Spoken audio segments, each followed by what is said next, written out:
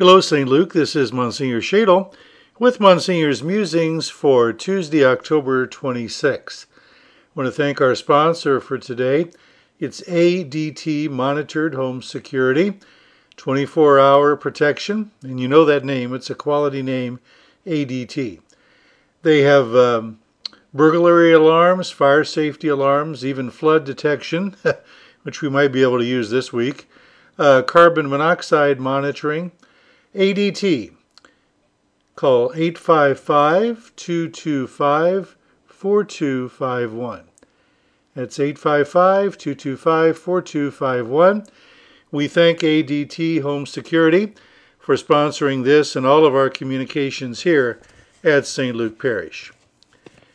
As you know, October is Respect Life Month, and as you know, this is the year of St. Joseph. And I was thinking as we continue the year of St. Joseph, it's appropriate during this October Respect Life Month to reflect on his role as the guardian and defender of life. In the Gospel of St. Matthew, we read that St. Joseph protected Mary and Jesus from a terrible civil leader, Herod, who promoted the slaughter of innocent human life. We know that King Herod was threatened by the prospect of the birth of the Messiah. He pretended to pay homage to the child to be born, but in truth he was so threatened by this innocent human life that he ordered the massacre of all baby boys under the age of 2 years. That's the Holy Innocents. Now Joseph responded to the threat immediately and protected the baby Jesus and Mary. Chapter 2 of St. Matthew, we read, "The angel of the Lord appeared to Joseph in a dream and said, 'Rise, take the child and his mother, flee to Egypt and stay there until I tell you.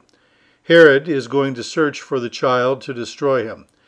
Joseph rose and took the child and his mother by night and departed for Egypt." Herod saw Jesus as a problem to be eliminated. Jesus would get in the way of Herod's plans. So he essentially put out a contract to kill all potential threats to his plans. Now, just a few weeks ago, Pope Francis used some pretty blunt language. He compared abortion to hiring a hitman. This is what the Holy Father said. He said, "It is a human life, and this human life must be respected. This principle is clear. To those who cannot understand what I'm saying, I'd like to ask them two questions. First, is it right to kill a human life to solve a problem? Specifically, it is a human life, the unborn child. And second, the Holy Father asked, is it right to hire a hitman to solve a problem? I ask, is it right to take it out to solve a problem? That's why the Church is tough on this issue, because if you accept this, you accept homicide daily." Pretty strong words from Pope Francis condemning abortion. Now, St. Joseph did not stop protecting Jesus after his infancy, but as a loving father, he raised Jesus as he advanced in wisdom and age in favor before God and man, according to St. Luke chapter 2. Our call to protect human life brings with it an obligation to provide support for all mothers, fathers, and families as they say yes to bringing children into the world. We're blessed here in the Archdiocese of Indianapolis to have the Women's Care Center, Birthline, and other pro-life organizations that totally support families both before and after birth.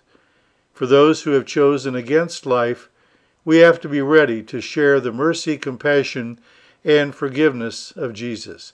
And there's programs for that as well. There are many threats to human life that extend from the womb to the tomb.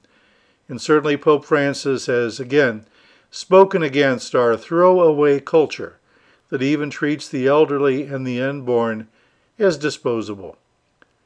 So during this Respect Life Month, let's ask the great St. Joseph, the defender of life, to intercede for us to stand strong in defending all human life, regardless of their background, regardless of their age. And may we all give loving support for those who choose life. I'm not sure what time you'll hear this, Tuesday, today, October 26th, But the fourth Tuesday of every month, including tonight, we have the Holy Hour for vocations, religious vocations to the priesthood and the religious life. So if you can, join us tonight, 6 o'clock, right after 5:30 Mass, for benediction of the Blessed Sacrament, the Rosary, time for silent adoration, and some special prayers for religious vocations. Please join us tonight for the Holy Hour and the fourth Tuesday of each month. In the meantime, let's continue to trust in the providence which so far has never failed us. And may Almighty God bless you all, the Father and the Son and the Holy Spirit. Amen.